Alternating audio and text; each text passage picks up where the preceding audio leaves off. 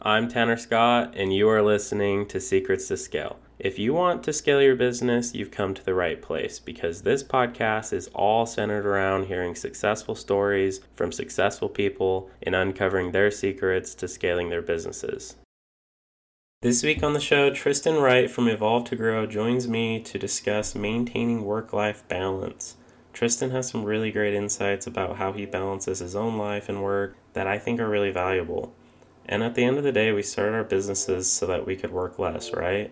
If you want to work less and find success in your personal life as well as your business life, this is the episode for you.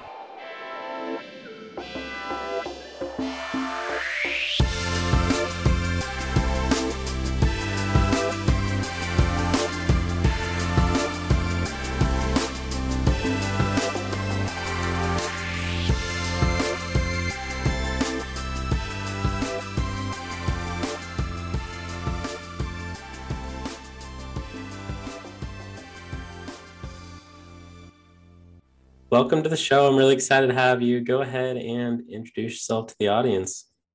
Thanks, Tanner. Thanks for having me today. So, guys, my name's Tristan Wright, and I'm coming to you all the way from Melbourne, Victoria, Australia. So, I run a business called Evolve to Grow, and I market myself as a chief business Sherpa at the business. What else do you want me to share? Like, how much detail do you want me to go into, Tanner? Oh, no, that's good, man. I love the title. Could you tell us how your career got started? Like, how did you get started in this business? And, what is your story? Yeah. So, I studied engineering, mech eng and industrial design as a straight out of school, and got into that space for a little bit and sort of enjoyed it, but not really. And I ended up setting up my own business, totally different space in custom sportswear. So manufacturing, designing, and selling custom cycling clothing, custom running clothing, custom triathlon gear. And I was selling it to institutes of sports, clubs. I was selling it to big businesses. So, I set that up in my early 20s, maybe 24 and 23, 24. And by the time I was 26, 27, I was doing seven figures, $1 million per year. And I was doing really, really well. And in hindsight, I was really quite arrogant and quite cocky. Then all of a sudden, within the space of 6 months, the Aussie dollar tanked against the US dollar, so everything got a whole heap more expensive. And my wife at the time decided to leave me, and I stuck my head in the sand. And when you stick your head in the sand, life still goes on. And once I pulled my head out, I was 200 grand in debt, and I had absolutely no idea what to do. So going from having super successful business to being 200K in debt in less than a year. So Fortunately, over a period of time, I realized, hey, I can't do this by myself. When I got support and guidance and spoke to others, I was able to rebuild the business, claw my way out of debt, and ended up selling the business. And then after selling that business, I was fortunate enough to take a bit of time off and do a bit of a reevaluation. Think, what do I want in life? What do I enjoy? And it was when I was over in Croatia with my new partner, Aaron. We were having a couple of glasses of wine in Dubrovnik, and we realized that I love talking to people. I love helping people. I've always been a leader through high school. I love business, and I've learned a whole heap in business. And there's actually a whole heap of people that are going through what I went through. Why don't I use all of those skills that I gathered through my previous business and utilize my passions and then go and help other business owners? So once we got back from Croatia, I set up Evolve to Grow, and quite literally the purpose of the business is to give other business owners time, freedom, and results, and make sure that they don't have to work on it by themselves and help them get to their ultimate objective easier. So does that give you a bit of a background how my career got Oh started? yeah, dude, that was a great story. Really detailed. I really like it. So now let's pick up where you left off with Evolve to Grow. In the early days, what were some obstacles that you faced while trying to grow? Um, I think the biggest one was mental, was internal. I was thinking, like literally in the early days when I set that business up, it was, why do people want to work with me? Why why choose me over someone that's been in the industry, been coaching, consulting, and guiding others? Why would they choose me over someone that's got 5 and 10 and 20 years experience? So I was questioning myself in the early days, and I just needed to give myself proof. And I once I started helping others, I had proof. I was starting to get results, and it didn't matter that I wasn't making money in the early days, but I was getting runs on the board. Quite literally, it's my mindset and belief in myself, questioning myself. But once I got past that, the floodgates opened. Yeah, I mean it's a confidence thing, right? And it isn't always there, right? Sometimes it goes away and you got to get it back, but that really makes Yeah, all the difference. yeah, massive. If you've got self belief, if you've got faith in yourself, you will achieve. And the best way to have self belief and faith in yourself is to have a clear ultimate objective and what you actually want to achieve. And if you are 100% aligned with that ultimate objective, you'll get there no matter what. Yeah, yeah, that's awesome, man. So what would you attribute your success to now that you've grown the business and you've helped a lot of people? It's that never say die attitude, knowing that I'm aligned with where I want to get to. So knowing that each step I take is one step closer to my ultimate objective and to helping other people, helping business owners. So having clarity on my ultimate objective helps me uh, gain that success. Yeah, yeah. So, working your way towards that vision, but also I'd Mm. say probably a lot of persistence as well. Yeah, knowing that you're not going to achieve it overnight, that there are stepping stones, there's milestones, and that you actually have to take a step back and realize you can't be focused on that end goal the entire time. You've got to make a sub end goal. So something in 90 days' time, for instance. Yep.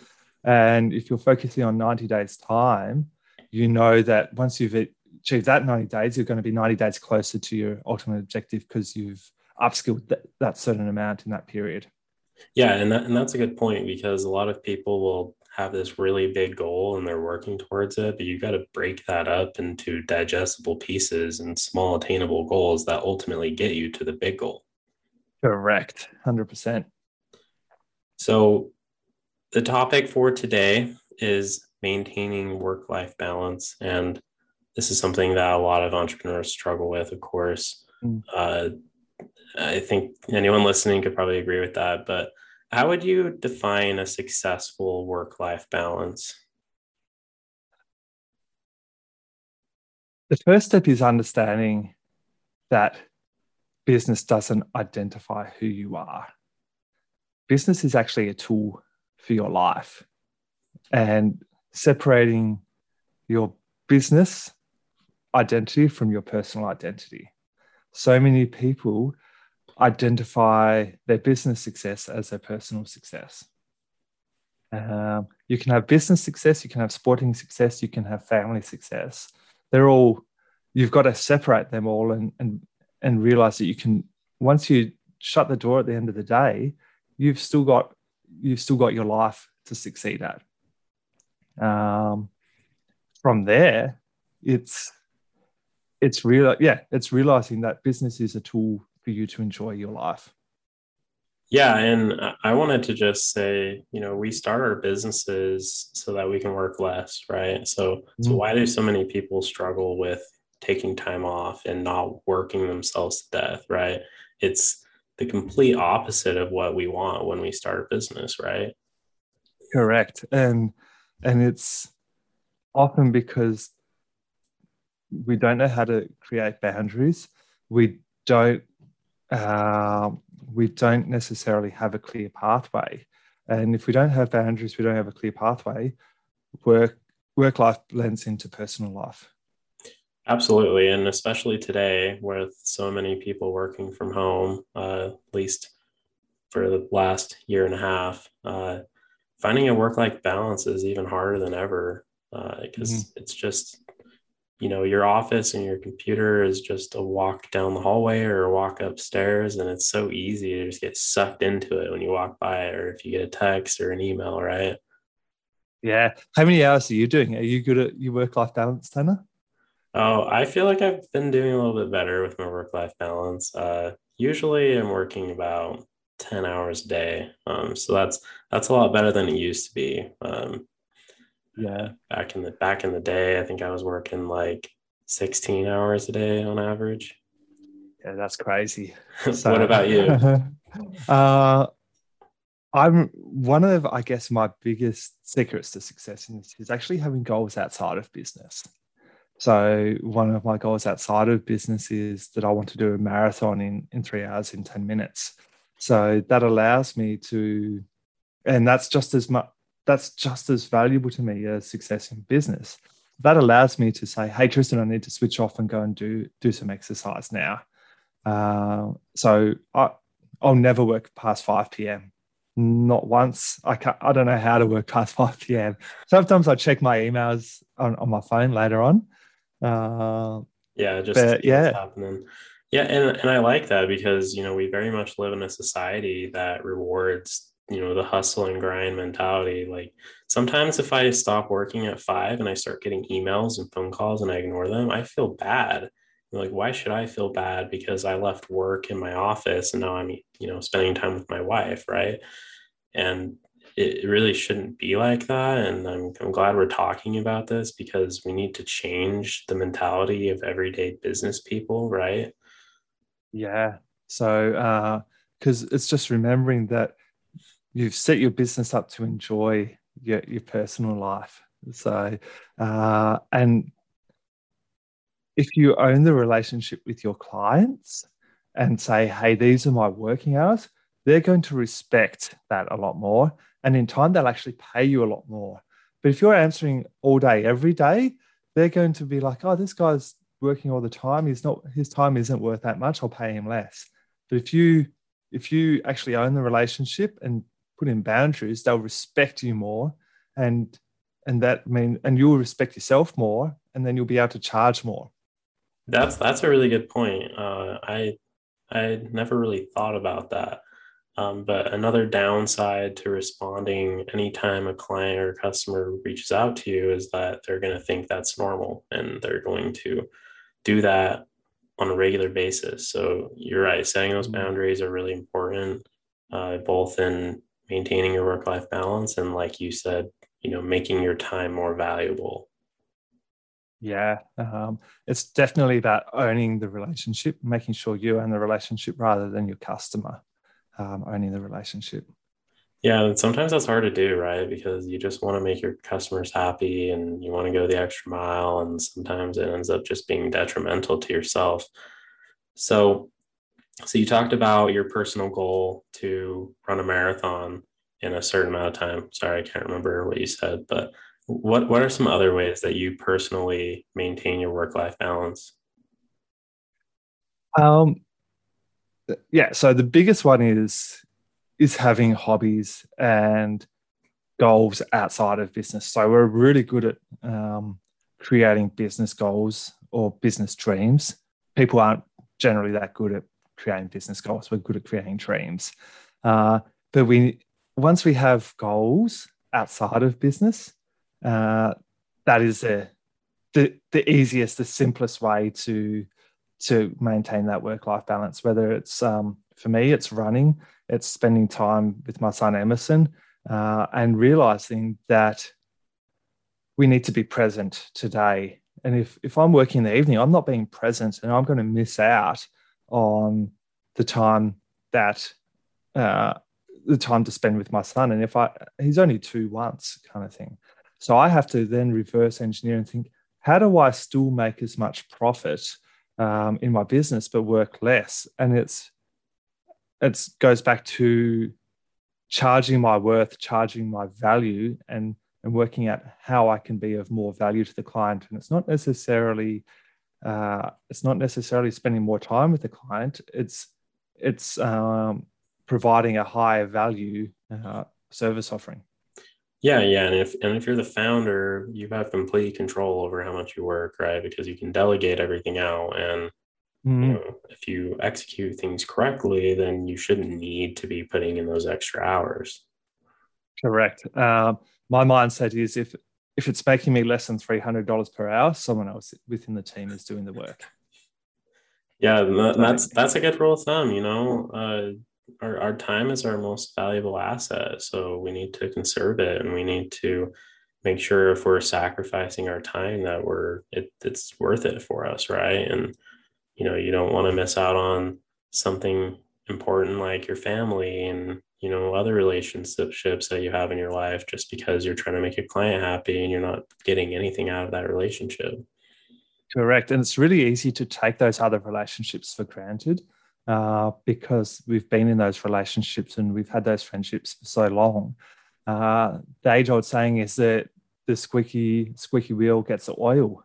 And often the squeaky wheel isn't the one that should be getting the oil. That's the annoying one that's not actually worth as much. It's the one that is being patient and quiet that should be getting the oil. Yes, exactly. Yeah, I mean, we've got clients that we never even talk to, and they're happy and they're patient and they're willing to do whatever to, continue working with us. And, we've got some that, we're on the phone with every single day. Right. And it's So always, I'm just going to say, I bet you the clients that you don't talk to very often are the easiest ones, but you charge them the most. yes, I was just about to say that they're the high value clients that are spending the most money, and yep. I never have to talk to them because they've got, we're just one tiny piece of the puzzle in their business. What I'd be doing, I'd be firing one of those noisy clients. I'd literally go and fire one of those noisy clients. And that time that you've saved, go and audit your quiet clients and work out how you can upsell them. Yeah, that's great advice. I bet you'd be able to replace that revenue plus some just by auditing those other clients in that free time. And that revenue that you replace will be a high profit margin because you don't have to work on them as much. Yep. Yeah. And you're exactly right. And if any of my clients are listening to this, I'm not talking about you. All right. Tristan, what are some signs that you aren't maintaining a good work-life balance? What are some signs? You're going back to work after dinner is the easiest one. Another one is that you're actually not loving work. You're not jumping out of bed in the morning and saying, hey, this is awesome, kind of thing.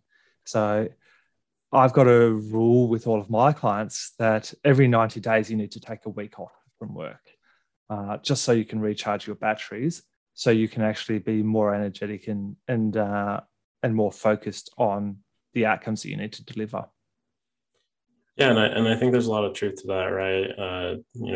It's so easy to get burnt out, and of course, you've got those entrepreneurs that are just wired differently, and they never get burnt out, and they're always go go go. But the rest of us, we get burnt out, right? So we got to make sure we take a break. I'm just gonna those entrepreneurs that are wired and always go go go. Have a look at the quality of their relationships.